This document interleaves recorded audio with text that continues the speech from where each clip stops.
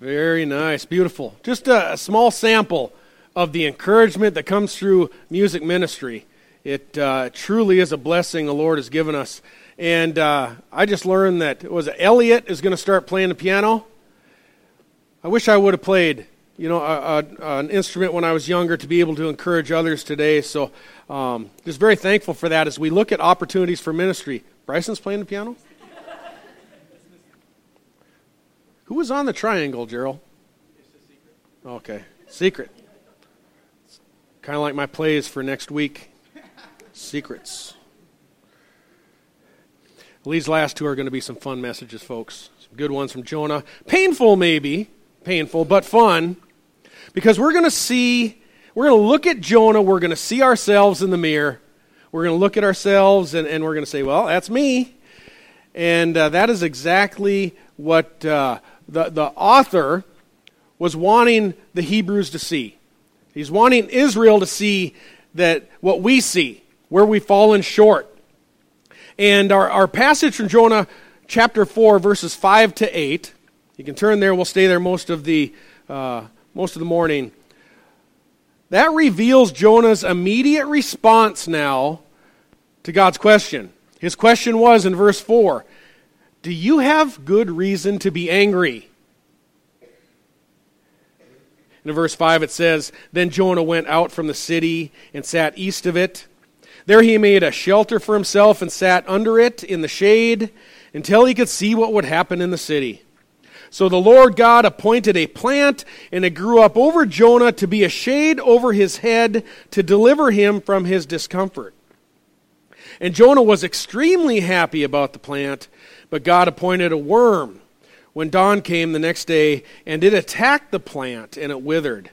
When the sun came up, God appointed a scorching wind, and the sun beat down on Jonah's head, so that he became faint and begged with all his soul to die, saying, death is better to me than life. Well, before we look at Jonah's response here in a little more detail, I expect that most of us would agree with an assertion that Christians want to be a good influence during our lives here on earth, right? We want to make an impact. We want to be useful. And I've heard the similar words of lament the entire time I've been in ministry. Still hear them somewhat today. Have for years. They go something like this. I'm so anxious just for God to reveal to me what He's doing for me, to get involved with ministry, what it is that He has for me, what ministry He has for me, what He wants me to do for Him. Hear that again and again. And there's a lament that God just must have something that He wants me to do. Something He wants me to do. And pastors, us, we virtually are always enthusiastic to agree. Yes, God does have something for you. We make a couple suggestions and they go, nah, that's not it. That's not it. In regard to pastors, Ephesians 4 verse 11 tells us that Christ gave some as apostles, some as prophets. We've studied 1 Timothy before, learned those offices are closed. But He also gave some as evangelists, some as pastors and teachers for the equipping of the saints for the work of service to the building up of the body of Christ. Add to this Hebrews 13 verse 15 to 17, which advises us all, through Christ then, let us continually offer up a sacrifice of praise to God, that is the fruit of lips that give thanks to His name. And do not neglect doing good and sharing, for with such sacrifices God is pleased. Obey your leaders and submit to them, for they keep watch over your souls as those who will give an account. Let them do this with joy and not with grief, for this would be unprofitable for you. And I can see in your faces already, some of you are thinking, uh-oh, this is one of those sermons. No, it's not going to be that bad. Everybody who has been here for any length of time knows that we aren't high pressure on trying to get people involved. We don't push you into something you don't want to be involved with. It's not our style. Well, sometimes. Special circumstances. Instead, we rely on the Holy Spirit through the preaching of the Word, the teaching of the Word, the encouraging of the Word, to compel people, to compel the members of His body to give, to sacrifice, to serve, to take part in the ministries that God has set before us. The Word of God will do that. I pray it does so today. That we'll be compelled to participate in ministry. Another word for service. But we must also acknowledge that Scripture indicates that Christ would give overseers, pastors, teachers, those types, to both shepherd and, we're told, to equip the flock for the works of service, for the building up of His body. A spiritual desire to serve. It's natural to the regenerate believer. The regenerate believer wants to serve in some capacity. Church leaders are given to help guide that service. Scripture tells us, do not neglect doing good and sharing. Obey leaders, submit to them. They keep watch. Pastors will give an account, it says. Our goal, shepherds, is that you will receive a profit when you see Christ. That it would not be unprofitable for you, this season of flowering in Christ. We don't want it to be unprofitable. We want it to be profitable to you. Consequently, to help people discover their giftedness, how to become useful to Christ, that's one of our greatest joys in ministry. A pastor will always acknowledge that we really want to see people thrive in ministry. When a Christian finds that fit where they become self-motivated, where they're pretty much turnkey, they know what they're doing, they take great pleasure in what they're doing, they can't wait to continue what they're doing. We have many examples here, just to name a few, by no means exhaustive here. We got Nancy Kishfi, Rhonda Quintana, that teach children's Sunday school Sunday mornings. They love doing it. They show up. You really don't even have to do much except help them get ongoing curriculum and others. They're self-motivated to serve every week. We've got Jennifer Travis, Donna Adamski, Ruth Buchanan. They come up, they clean every week. We don't even have to ask them to do it. They just take joy in serving. We've got Curtis, Iva, and Lee. They hold street signs every week, serving because they love to serve. John Sanford and Tim, they work on the building and grounds pretty much every Saturday morning. Others join in with that, many others every week. Jerry teaches Bible Life Group every week. And the members of the body basically find their niche to where they become productive for Christ, where it is profitable for everyone involved. They become self-sufficient in a sense as well, and we want to help people discover what your role is. I could go on and on with many, many names, not meaning to leave anyone out. There are those who serve in Awana, choir, as we just saw, youth ministries, bubble balls yesterday. These are our varsity team players. They're on the varsity. They get involved. They play ball. They've discovered their talent. They know their position. They jump right in on game day. We call them stars. We refer to them as stars. And you didn't know that, did you? Gerald and I call you stars. And when the chief shepherd appears, they're not going to have to battle and fight over who gets to hoist that single trophy. Like we're going to see next Sunday, the Super Bowl trophy. Everybody wants their, hey, can I get in the camera and get a chance? They're not going to have to fight over that trophy. Instead, Jesus Christ is going to reward to each one a crown. Jesus Christ is going to give those who have served him a crown. You know, as pastors here, elders, other leaders, our deacon as well, others who serve in varying roles of teaching, we would love for everyone to find their position and receive that special crown. There are a number of types. We've talked about rewards before. But to have Christ place on you a beautiful crown. Can't imagine what that day will be like. It will be glorious because we will be crediting him for everything that we've been involved with. But unlike pro sports teams, we aren't limited to the number of players. We aren't limited to just 5 on the court at one time or 11 in football. Everybody can be an active player. Everybody can get involved, and that is the blessing of the church. And in churches, there's always plenty to do. Always plenty to do. Sometimes people don't notice there's an opportunity to do anything, so they get comfortable. They find a bench to sit on. Sometimes what God is doing is just directly right in front of their eyes. They don't see it. Pastors can point things out. Other times, people actually see it. But they say to themselves, that's not really what I had in mind. It's not really what I wanted to be involved with.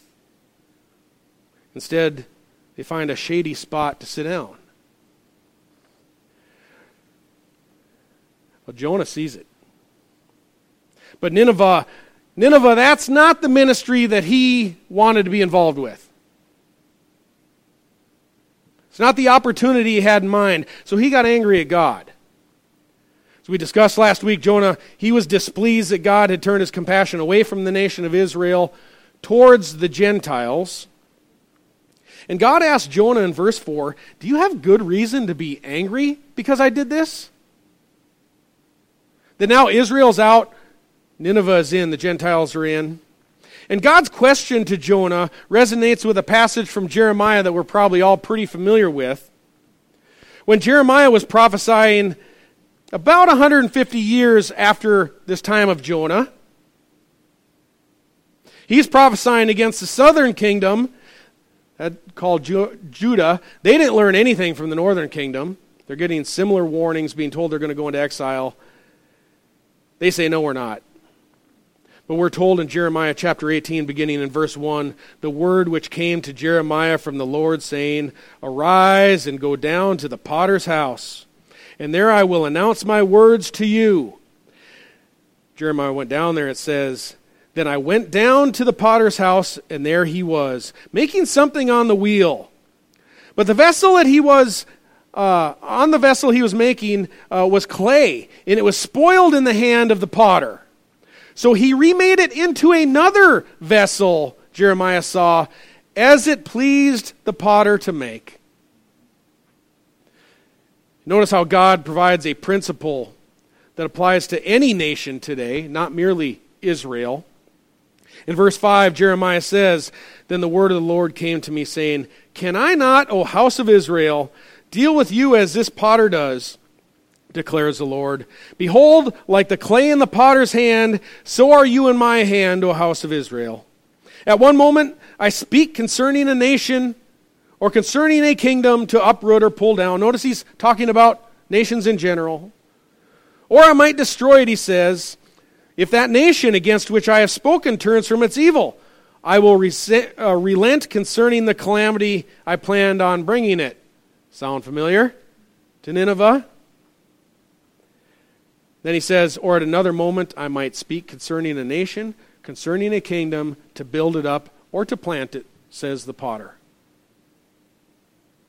God's power is astonishing in ministry. He can do things way beyond what we can do. I anticipate that Jerry has been sharing in Bible Life Group some of this teaching from the Bible. Actually, that Paul uses and applies this same principle in Romans chapter 9 to individuals.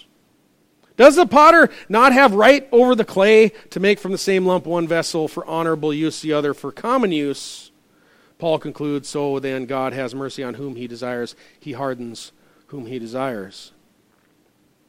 And just as Jonah had previously confessed in chapter 2, verse 9, he says, salvation is from the Lord. It's from the Lord. Those are his words, but his actions aren't matching up with his confession.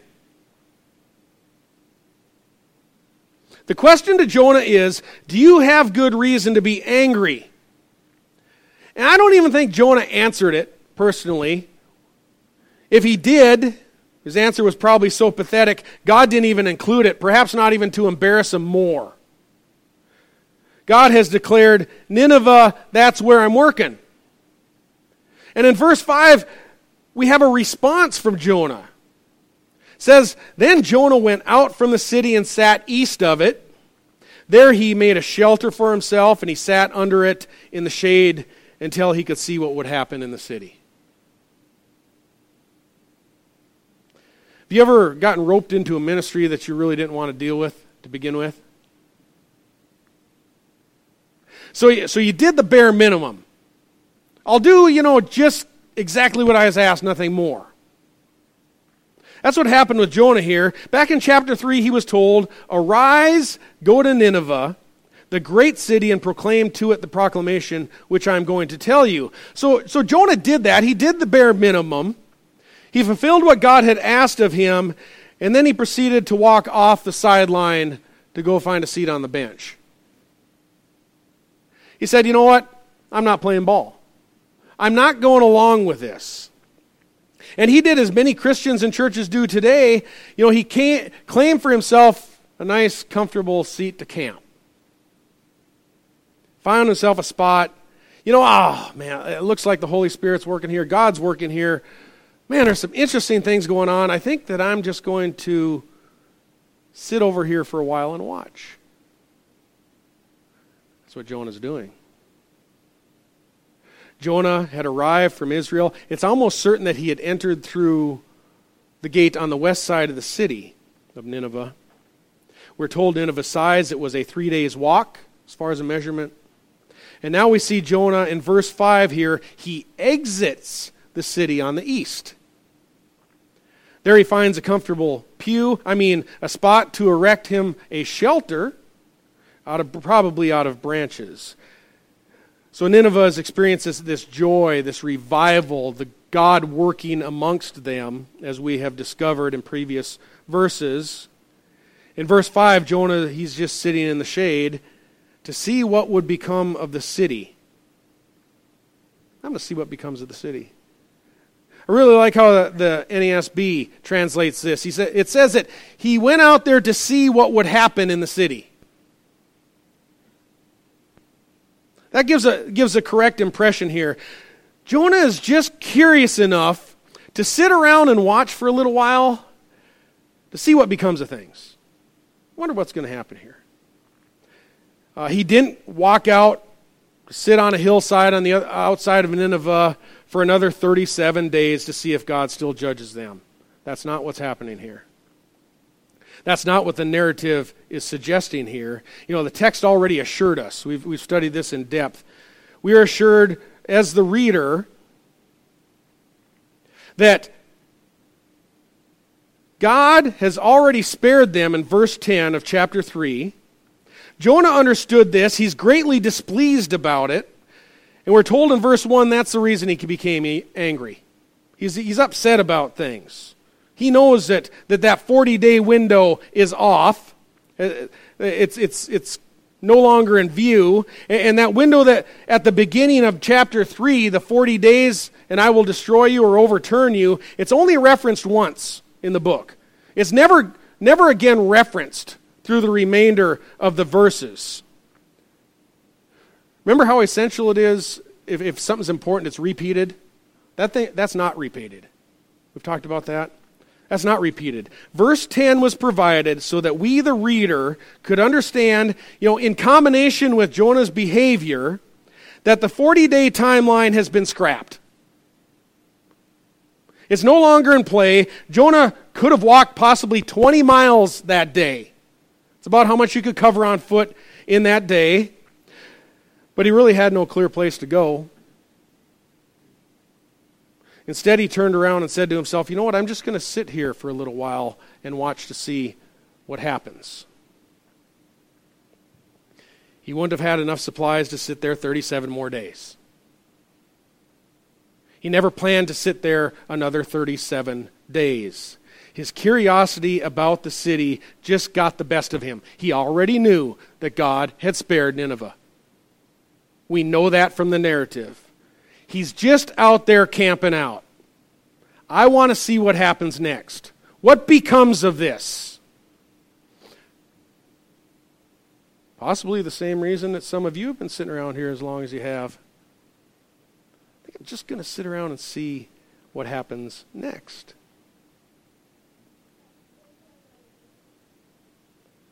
Find a comfortable seat to call home is what Jonah's doing. And I think I'm just going to enjoy myself here and see what happens. I'm going to look around here and see what happens with Nineveh.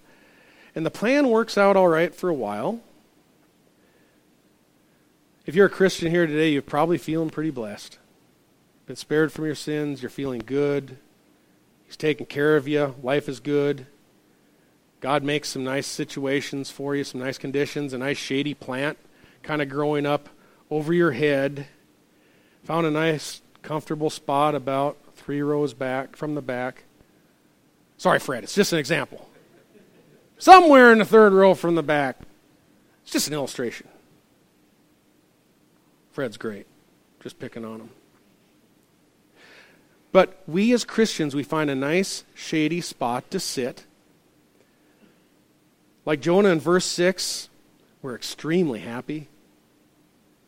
We're saved. Everything's good. You know, God's got ministry going on over here and over there. I saw some Awana going on. I saw bubble balls. I saw Pastor Weiler making fun of Pastor John in the opening statements, the announcements. You know, you're thinking to yourself, you know what, I've really got a good view here. You know, this is really going good. I like it here. And then one day it happens. One day it happens. You wake up on a Sunday morning, a lot like today. You arrive at church, you know, everything looks just about normal, like it normally does. And then you realize that God's appointed a worm behind the pulpit. There's a worm.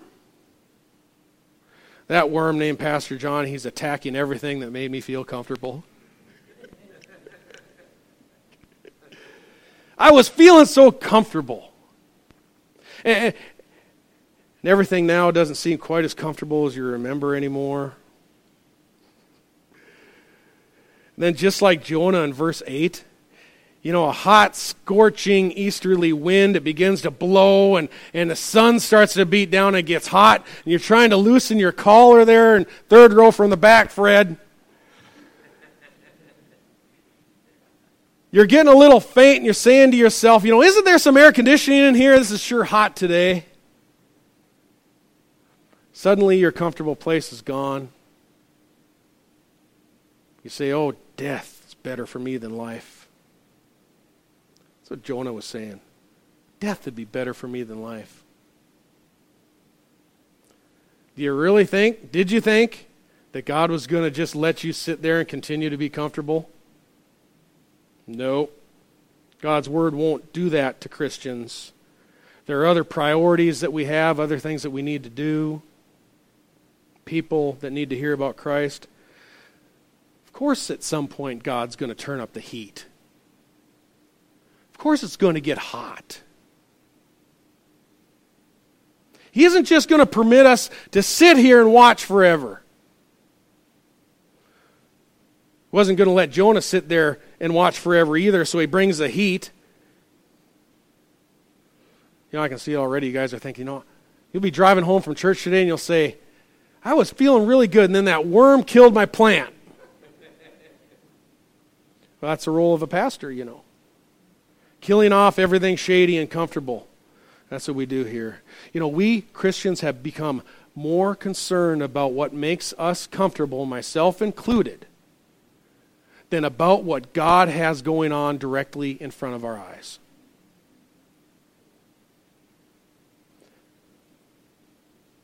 That's why Jonah became angry about the plant in verse 9, because he had lost something that made him feel comfortable. Got taken away. And now God's changed his circumstances so that he can't just continue and sit there any longer. He can't. He'll be forced into making a move. Are we going to remain where we're comfortable? Or is God going to force us to make a move? Are we going to be willing to make a move?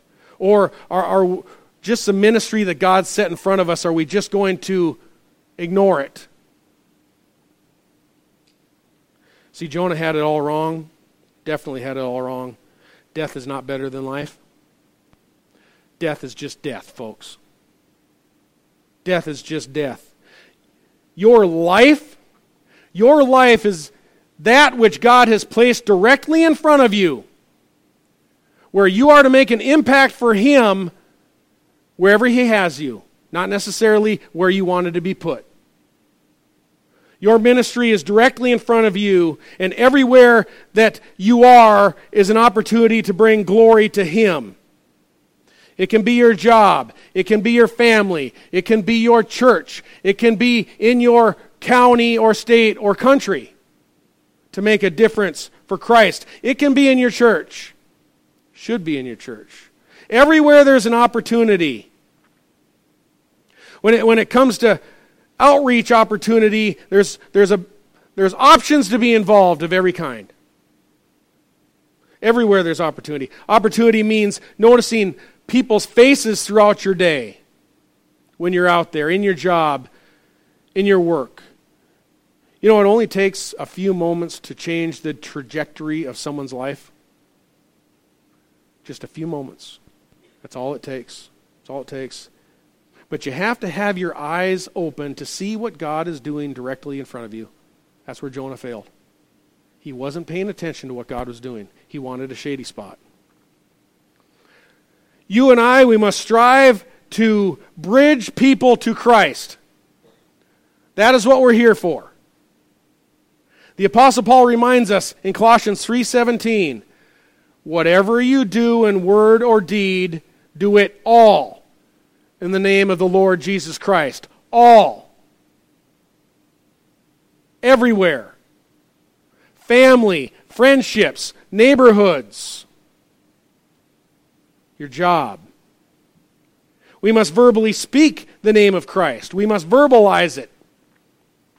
Because Acts 4:12 says that there's salvation in no one else. For there's no other name under heaven given among men by which we must be saved. There's only one Son of God who shed His blood on the cross for our sins. His name is Jesus. And I assure you, after what we've studied, that those whom the Holy Spirit is drawing to Christ, where the Spirit is moving, they're waiting for the mention of His name.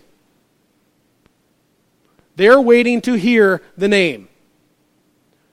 We can hold a door for someone, we can say something polite. You don't speak the name, you aren't doing everything in the name of Christ. We need to look for opportunities to speak the name. You know, when I hand out a tract, we've talked about this before, but there's quite a few new folks here. They may kind of wonder how we do things like this. These are just a few samples. When I hand out a tract, typically, after I've had a nice conversation with someone, could I offer you a free ticket to heaven? Would you like to know about that? Rarely ever get turned down. Could I offer you a polite invitation to church? As I showed you, I just tape our connection cards inside. So they're already there by the time I give them a ticket to heaven. Can I offer you a polite invitation to church? Rarely ever get turned down. I also strive to make mention of the name of Jesus Christ whenever I can. You know, once they receive the tract, I'll add, that's good news. That changed my life a few years ago when I learned that Jesus Christ bore my sins on the cross. Changed my life. Name the name. If the Holy Spirit is calling them to repentance, they're going to want to hear the solution. You've got to name Jesus Christ, not just be a good person.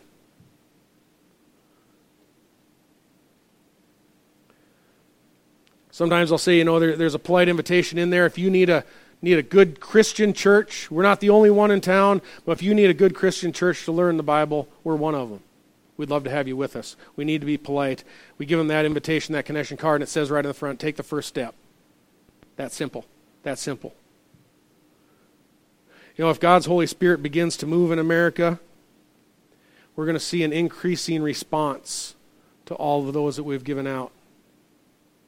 Similar invites. You might have another approach. That's perfectly fine. I'm sure Blake has 1,000.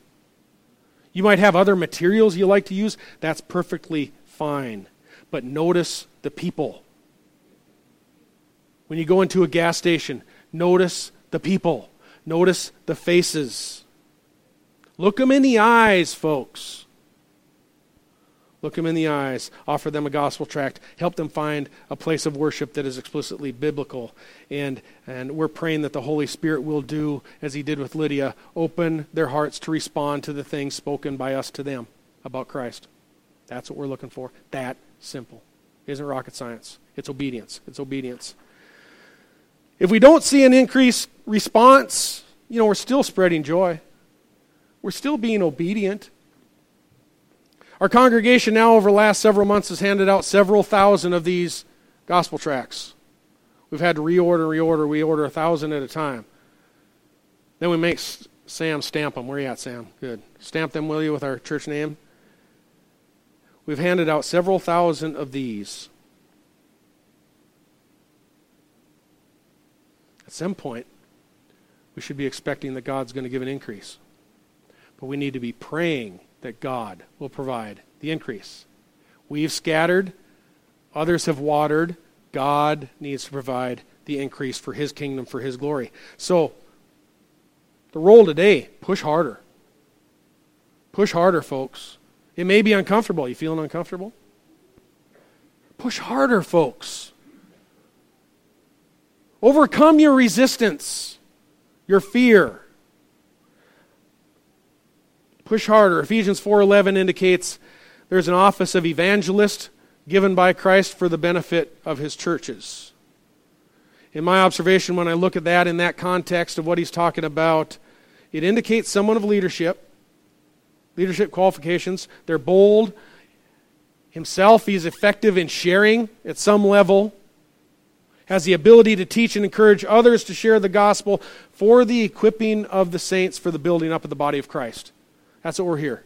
Whether they come to our church or go attend another Bible-believing church, that's fine too. That's fine too, but we need to share the gospel. The point that we must understand is this evangelist who equips others, he's not the only one in the church who evangelizes, folks. Every Christian is required to evangelize. It's called the Great Commission. Every single one of us. No exceptions. No exceptions at all if you're born again by the Holy Spirit of God. That ought to make you uncomfortable. Actually, it ought not make you uncomfortable. Ephesians 4 suggests evangelists are given by Christ to every local church, just as pastors and teachers are given to every local church. It's for the continuous equipping of the saints for the purpose of outreach. Myself, Pastor Weiler, Blake is great about this. Encouraging others, equipping others to fill that role of evangelism. Scripture doesn't represent evangelists strictly, solely as someone who travels around and we see him every year or two. Not strictly that. There are evangelists that do that. Evangelists are to equip us for service. We want to equip you to share the gospel. And it's very important that you condition yourself to share with your immediate surroundings. You know, Americans, Christians in America, we've become so comfortable with just relegating evangelism to an event. You know, we're going to have an evangelistic event, which is good.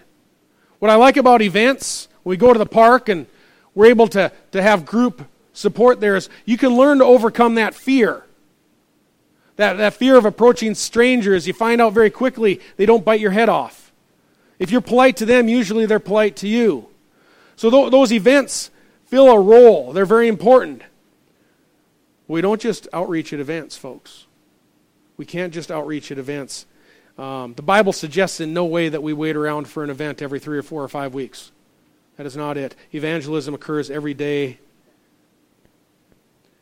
If you want to take the next step, I would like you to visit with me, Pastor Weiler, others, and we want to get you equipped. We can go out together. Whatever it takes for you to feel equipped to go reach people for Christ. That's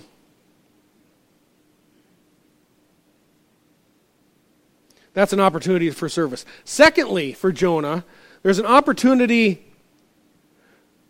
for service at your local church.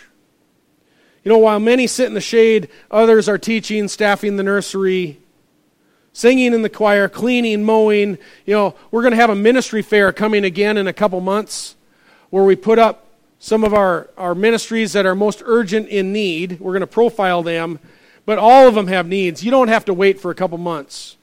Come visit us about what you can do. Talk to me about getting equipped for that.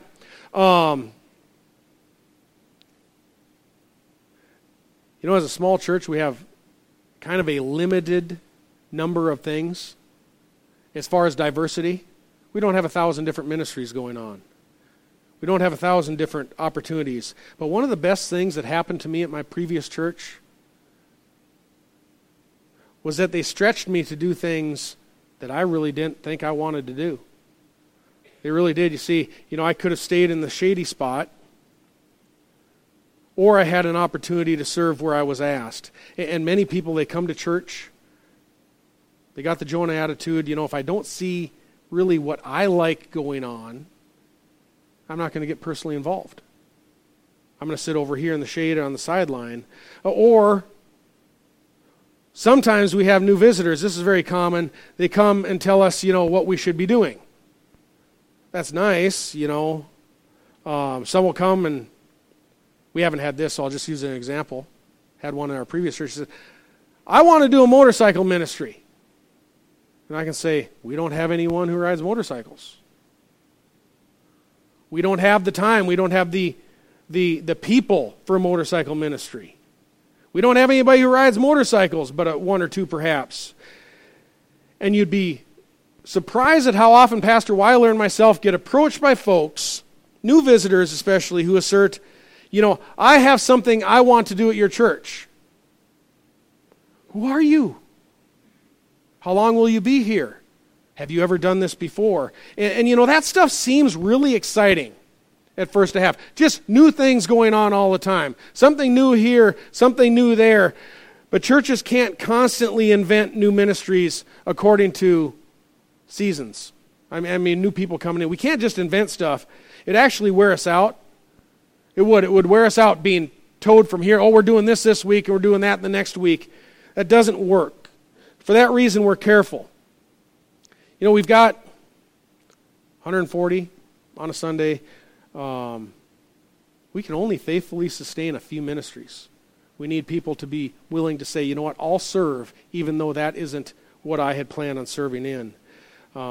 Opportunities still are everywhere. One of the best things that ever happened to me was making myself available to my church for whatever they needed. Some of the time I wasn't real keen on what they needed. I did it anyway. They made me do children's ministry.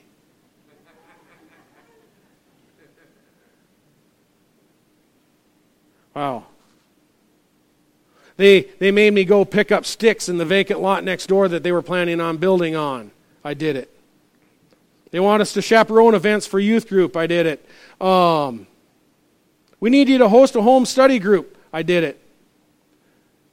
We need you to substitute teach. We need you to meet for prayer. We need you to do this. We need you to do that. We just did it. And I wasn't real thrilled about doing all of them. But to my surprise, and this is the whole point to this, I know you guys want me to get to it. I see it in your eyes. The things that I would have never volunteered for, things I would have never done if it were be my choice, ended up being some of the things that I enjoyed the most. Really is. I would have never seen myself doing many of those things, but once I did them and I met the people who were doing them, this is the greatest thing I've ever done. Greatest thing I've ever done. There are just so many ministries out there we need to be faithfully available to help.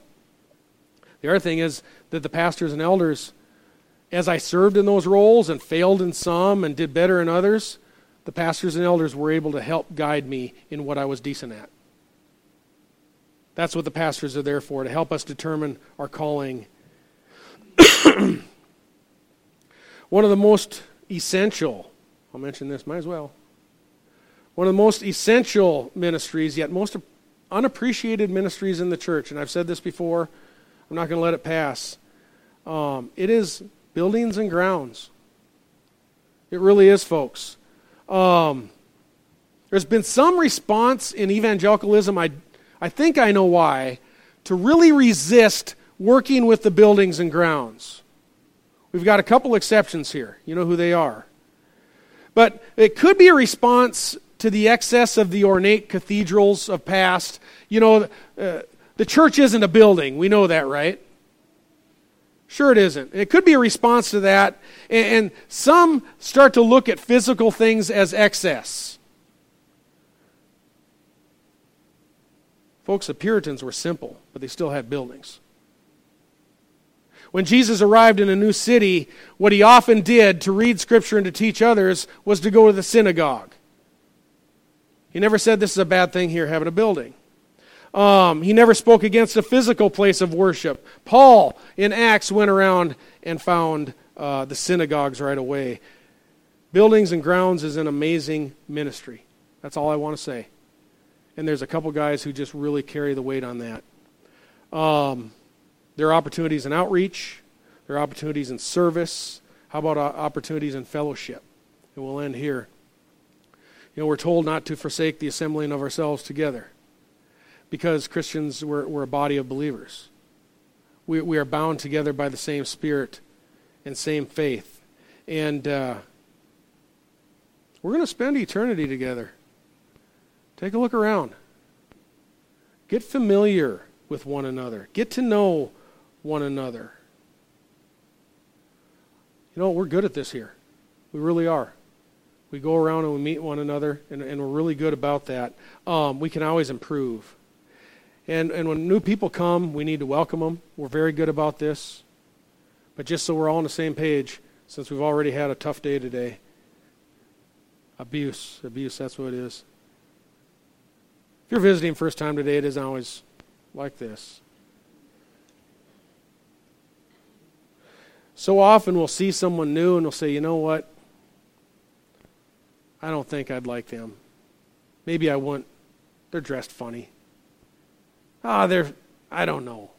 What do we say in our heads? Just go up and meet them, folks. Don't make up any excuse. Go up and welcome them. Go up and get to know them. And God's going to introduce you to new people, new families. They're going to be the best friends you ever had.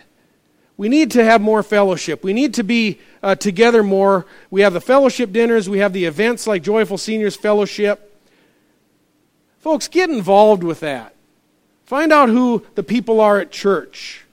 Become a body. Volunteer. Serve with one another. Take the opportunity to get to know someone else and their struggles better. Pray for them. Know the names of the people that you're praying for. The opportunities to serve in ministry, they're enormous. Folks, they're enormous. We just often sit on the sidelines. There's never enough volunteers. There's never enough people. We can't just say, I'm going to do one thing. And if that one thing isn't available, then I'm not doing no thing. Church leadership at Port St. Lucie Bible Church wants you to discover the place in the body, your place in this body. We really want to cut you loose in ministry and do what so many are doing. We have a very limited presence on this earth. Very limited. We are a flower that has bloomed through faith. It will not be long before there's going to come a scorching wind, and it's going to blow us away. Then we'll be gone, at least from this earth. Jonah has stopped. I'm getting hot. Is there air conditioning in this place? Jonah has stopped. He's taken a look back to see what will become of the city. He hasn't made a move yet. What is he going to do? God brought a hot, scorching wind. He can't stay where he is. He has to move. He needs to make a move. What is God's final word to Jonah? What's the last thing that he's going to tell him? Study that next week. What became of Jonah? What did he do? That'll be our discussion for next week.